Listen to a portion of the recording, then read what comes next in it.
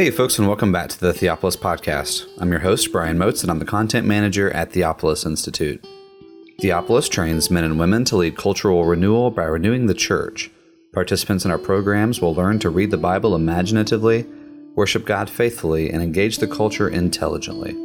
In this episode, Peter Leithart, Jeff Myers, and Alistair Roberts are going to discuss John's birth and the Benedictus in Luke chapter 1, verses 57 through 80. Once again, we want to remind you about our new book, Theopolitan Liturgy, written by Peter Leithart. To get more information and to purchase this book from Theopolis Books, there's a link down there in the show notes for you, as well as a link to sign up for In Medias Res, our weekly newsletter. And when you sign up for our newsletter, you'll get a free ebook from Peter Leithart on Paedo Communion.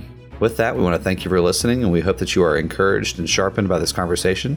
And here are Peter Leithart, Alistair Roberts, and Jeffrey Myers discussing John's birth and the Benedictus. We are in the middle of the Advent season, and we began several weeks ago, a couple weeks before the Advent season started, to do a series of podcasts having to do with the Advent season and with the coming of the Lord in the flesh. Advent is the traditional season that precedes the Christmas season. Historically, it's been a 4-week season. The 4 weeks before Christmas are celebrated as a commemoration of the coming of the Lord.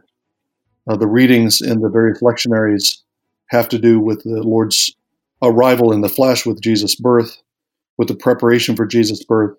They have to do with various forms of the Lord's coming. So many of the Advent readings not only have to do with the first coming of Christ, but with his final coming that we are still anticipating. And so there's a link between the initial arrival of salvation in Christ and the final salvation that he'll bring at the last day.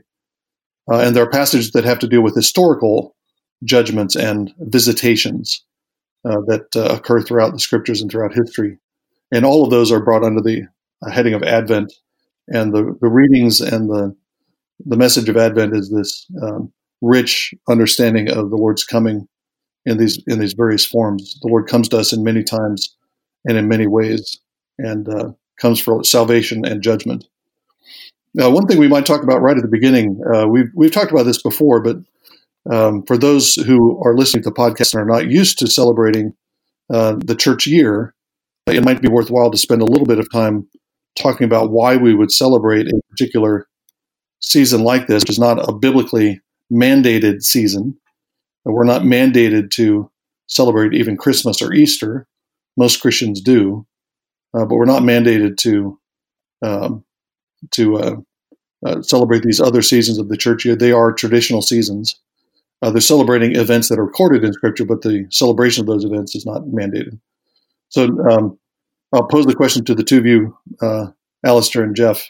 What do you say to skeptical people who say these are traditional seasons and we shouldn't have anything to do with these? We don't need these seasons. Well, the first thing I say is there's a lot that we do in the church that we don't need. I mean, it's not necessary.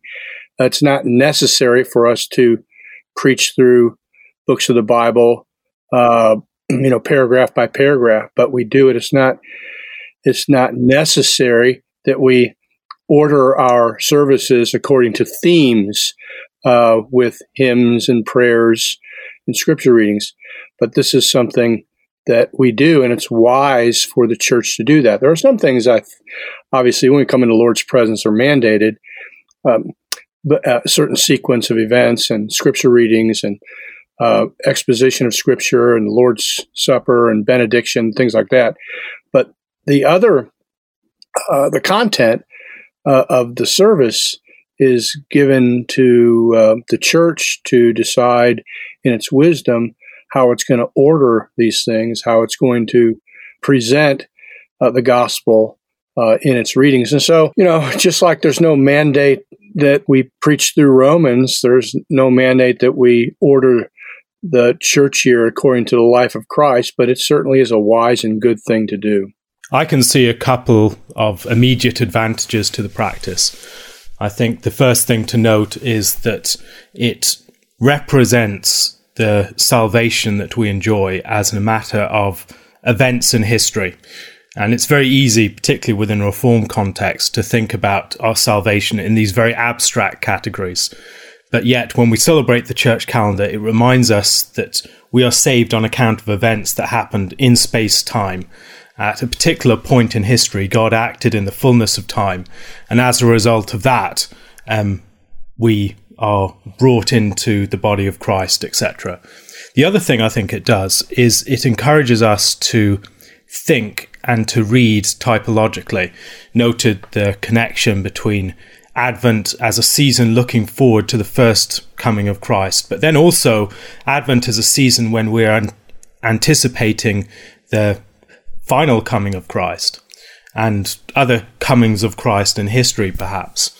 And that way of connecting events, of living our lives over a course of a year, where the rhythms of the year are accompanied with particular remembrances of times in history and God's action in history, I think it helps us to map our lives and our events and our experience and our place and position within time onto the larger pattern and rhythms of God's history.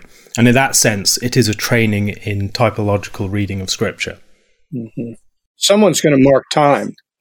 Someone's going to redeem the time, if you will.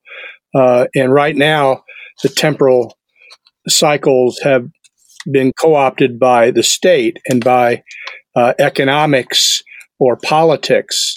I think it's important for the church to reclaim the temporal cycles as ways in which God instructs and guides and shapes our minds and hearts, all the way back to Genesis 1:14, where God set the lights in the heavens to not just to be clocks, not just to dates, but also for festival times.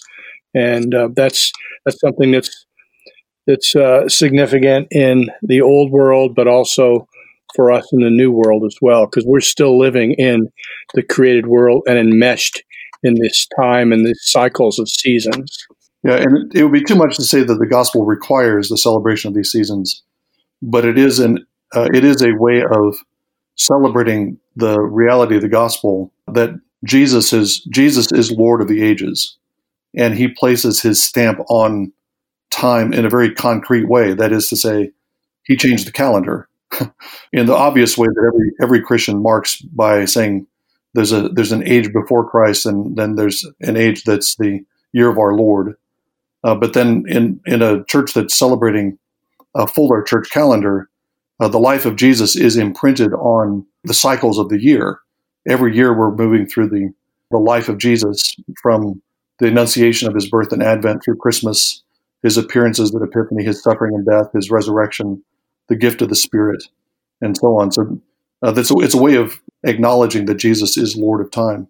And I was going to say, too, Jeff, you mentioned the pastoral wisdom of it. I think if I had to identify two sources of my knowledge of the birth stories, particularly in Luke, one of them would be growing up in the Lutheran Church and going to Advent services and hearing the Advent readings over and over throughout the years. The other one, of course, would be Peanuts, the Charlie Brown Christmas, where you have the scene where Linus recites the early part of Luke 2, and what child could watch that every year and not end up memorizing the story of the Annunciation to the shepherds? That's I suppose Handel comes in there somehow, but our focus today is on Luke chapter 1, the last part of Luke chapter 1. We're beginning in verse 57 and going through the end of the chapter. And we've looked at the Annunciation scenes that begin the chapter, these parallel Annunciation scenes, the first beginning with Gabriel appearing to Zacharias and announcing the birth of John, and then the appearance of Gabriel to Mary announcing the birth of Jesus. And then last time we looked at the visit that Mary pays to Elizabeth and the Song of Mary that we know as the Magnificat. So there are these two Annunciation scenes that are parallel to each other in various ways that we've already noticed. And then you have two parallel birth scenes, one having to do, we'll look at this week, with the birth of John the Baptist to Zacharias and Elizabeth, and then next week, the birth of Jesus in Bethlehem. You have these panel structures going on that are Luke is bringing out the similarities between John and Jesus, their similarity in their annunciation, their birth, And then, of course, the connection of their ministry. John is the forerunner. You could say John is the forerunner for a greater prophet like John. He's the foreshadowing of a greater John who brings in the kingdom. Let me call attention to a feature of this narrative from 57 to 66, which I find interesting, and that is there's this back and forth in this text between Elizabeth, the mother of John, and the relatives and the neighbors, and then the father, and then back again to the mother, and then the relatives, and then the father, and then, but this interesting thing that Luke brings out about the neighbors and the relatives in the hill country of Judea, all participating in the naming of this child. It's rather surprising. I wonder again if Luke is calling attention to the fact that there are a host of believers in the Old Covenant sense of the word that heard these things and accepted them.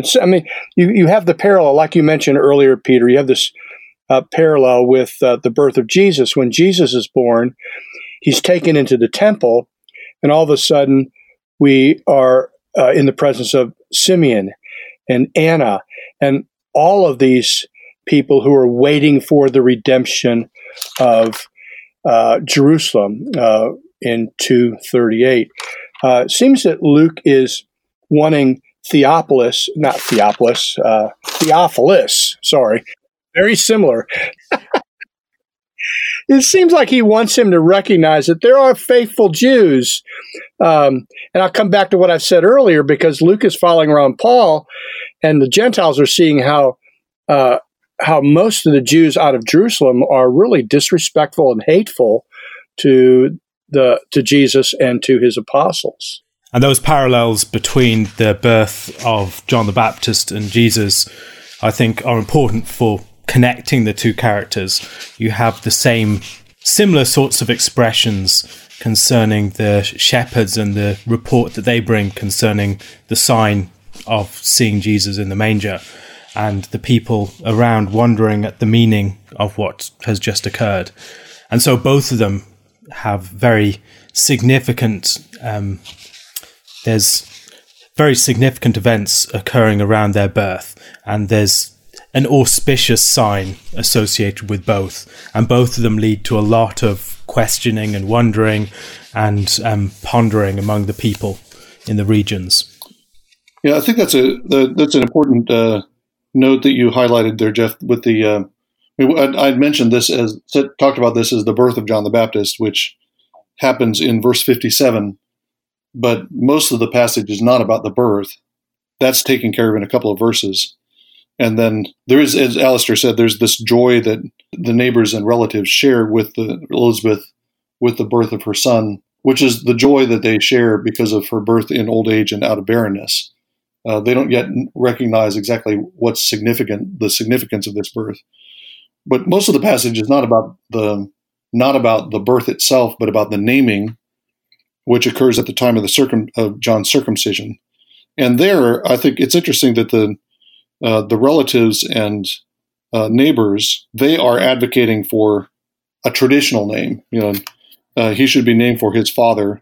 There's no one among your relatives or ancestors who has the name John, and we should use something that connects them to that heritage. Zacharias insists on this new name, John, or Johannes, Johanna, which would mean Yah is gracious, and perhaps alludes back to the story of Samuel that we've been talking about all through these chapters, the birth of Samuel. And John's name actually contains a Greek version of the name of Samuel's mother. So the neighbors and relatives they're faithful. I agree with you, Jeff. But they're also they're looking for something that's in continuity with this old heritage that Zacharias has.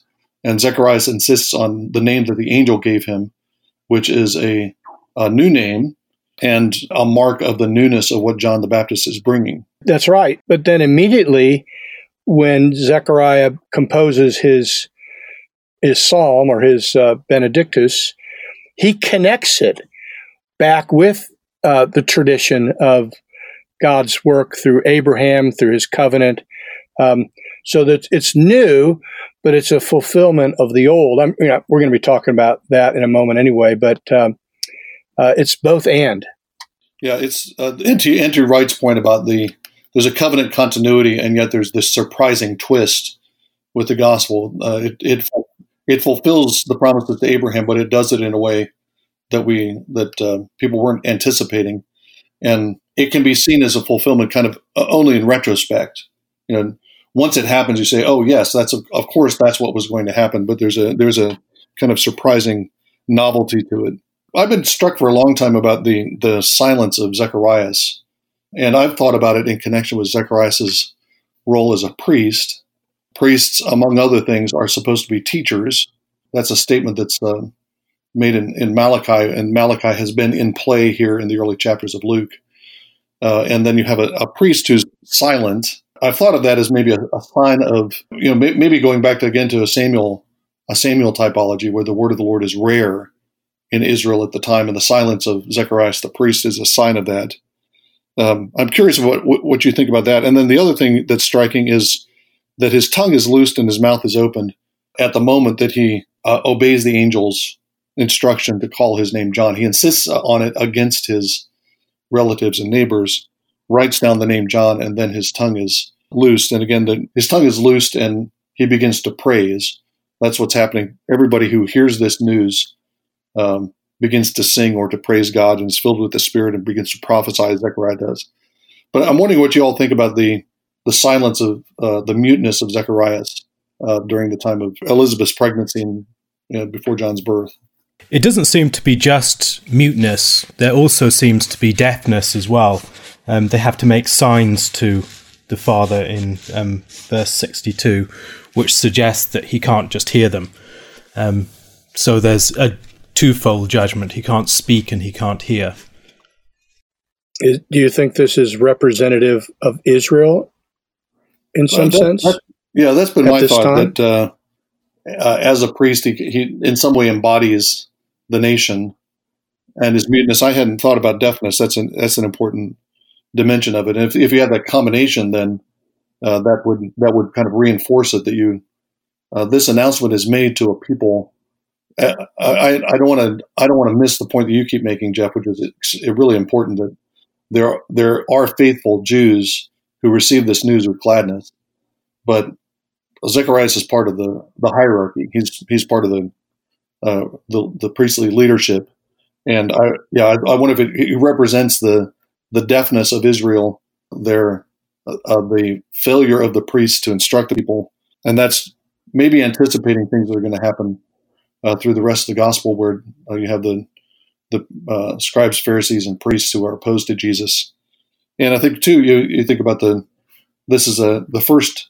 If he's deaf and mute, this is the first of several deaf mutes that Jesus heals. And if you look at the Gospels as a whole, and he's being given voice and he's able to hear, he's being restored to a proper priestly role, and that's a sign that Israel too is going to be restored. I think also there's something of a pattern between the beginning of Luke and the very end of Acts. The very end of Acts is about the people's heart having grown dull, their ears can barely hear, their eyes have been closed, lest they should see with their eyes and hear with their ears and understand with their heart and turn and I would heal them.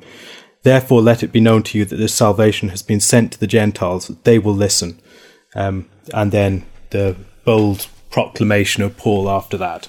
So there seems to be a contrast between the bold proclamation of Paul and others and the dullness and the muteness of Israel, but then also, on the other hand, their failure to hear and the failure of Zechariah to hear. If we look back again in the story of Eli, there is a threefold parallel between the eyes of the high priest, the revelation, the word of the Lord was not heard, and the lamp had not yet gone out, but presumably was about to go out. And so those three things connected together, I think, suggest that the faculties of the priest are symbolic of the spiritual state of the nation more generally. It's fair to say that even during the ministry of John the Baptist and Jesus, that although there were believers, those who were not enemies, not antagonistic, nevertheless, they often couldn't hear. Of course, all the disciples had to have things explained to them, and then even as time went on, they still didn't get it until the Spirit is poured out. And they never quite are able to put it all together. So, and that's a perspective we often miss when we're reading the Gospels, that it's not just black and white, regenerate and unregenerate. There are those who we would call regenerate who still have lots of trouble figuring out what's going on, because what's going on is something striking, surprising, something new, in continuity, as N.T. Wright says, with God's covenant promises, but not expected. Right, and it's I think of the incident where Jesus heals the blind man in two stages. He can see, but he sees people around him like trees walking, and then there's a second stage, and he comes to see. And in the context in Mark, at least, that's a preview of what's happening to the disciples as they're coming to sight, but not clear sight, not yet. Then they're going to come to clear sight later. Let's talk about Zechariah's song, which we sing it in the liturgy as the Benedictus. I already mentioned that he was filled with the Spirit. We talked before about the role of the Spirit in the beginning of, the role of the Spirit at the beginning of Luke here, anticipating the role of the Spirit at the beginning of Acts. The Spirit is the initiator in the birth of, or the conception of Jesus. The Spirit overshadows Mary. The Spirit now fills Zacharias. When Mary arrives, there's Elizabeth is filled with the Spirit. That's in Luke 1:41. So the Spirit is active in bringing this new initiative of God into play. And here in particular, Zacharias is inspired by the Spirit to prophesy. And I think it is a prophecy in the more colloquial sense that we use the term, that he's speaking words about what Jesus is going to accomplish. But it's also prophecy in the at least one of the Old Testament senses, when the priestly singers are gathered together in the temple, they're said to prophesy. And so prophecy in under the inspiration of the Spirit often takes poetic or hymnic form, which is what happens to Zacharias here. He is maybe he spent 9 months composing this. He's been ready for this moment when he can finally speak again, and he's singing it. Or maybe it's a kind of an ecstatic utterance in the Spirit. Either way, it's a gift of the Spirit, and he's singing out what the Lord is going to do. And again, fits with what we've talked about in past episodes, that the coming of the Lord is an occasion for rejoicing, an occasion for song. There's a cluster of hymns here that you don't find anywhere else in the New Testament, apart perhaps from parts of Revelation. And it's all because of the coming of the Son by the Spirit. I think it's a good precedent for lessons and carols services. Yeah, explain. Oh, because Christmas is a time for singing. Yeah. The punctuation of the narrative with song.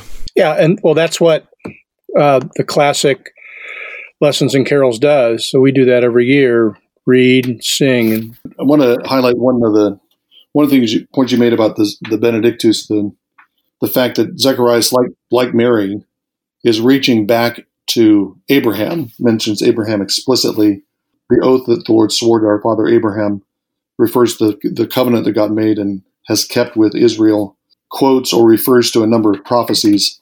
So Zechariah sees the birth and the naming of John as the fulfillment of these hopes, particularly the hope of the coming of a new king. The Lord is visiting his people, not just he's visiting them with judgment and salvation, and he's visiting them by raising up a Davidic king to rule over them. And he sees the birth of John as the fulfillment of those promises.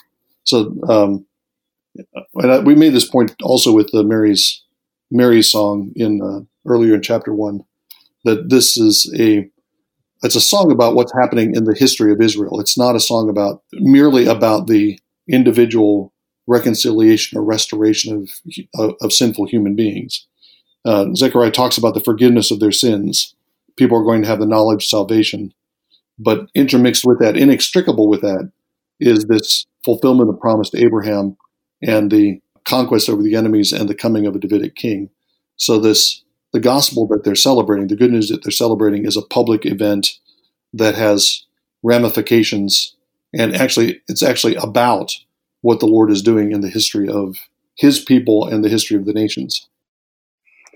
It's hard to do this in a podcast, but it ought to be called attention to. This is a chiasm. It's very chiastic and starts off with visitation and ends with the visitation from on high. You can just go on right on down. In the middle is verses 72 and 73, where the Lord remembers his holy covenant, the oath that he swore to Abraham our father. At the very center is the covenant and the oath. That Zechariah's months of silence should end with bursting forth into song and prophecy seems quite appropriate. The silence of Zechariah is in many ways something that mirrors the silence of God's Spirit within history in the period between the end of the Old Testament and the beginning of the New. At the original appearance of Gabriel to Zechariah within the temple, we're told that John the Baptist would come in the spirit and power of Elijah, referencing the very end of the book of Malachi. And even within the Song of Zechariah, there are a number of allusions back to Malachi, and then also beyond that to Isaiah. He takes up this great language of the Old Testament prophets, particularly Isaiah and Malachi, and connects it with the character of John the Baptist, who's knit into this greater story of the coming of God to deliver and to visit his people.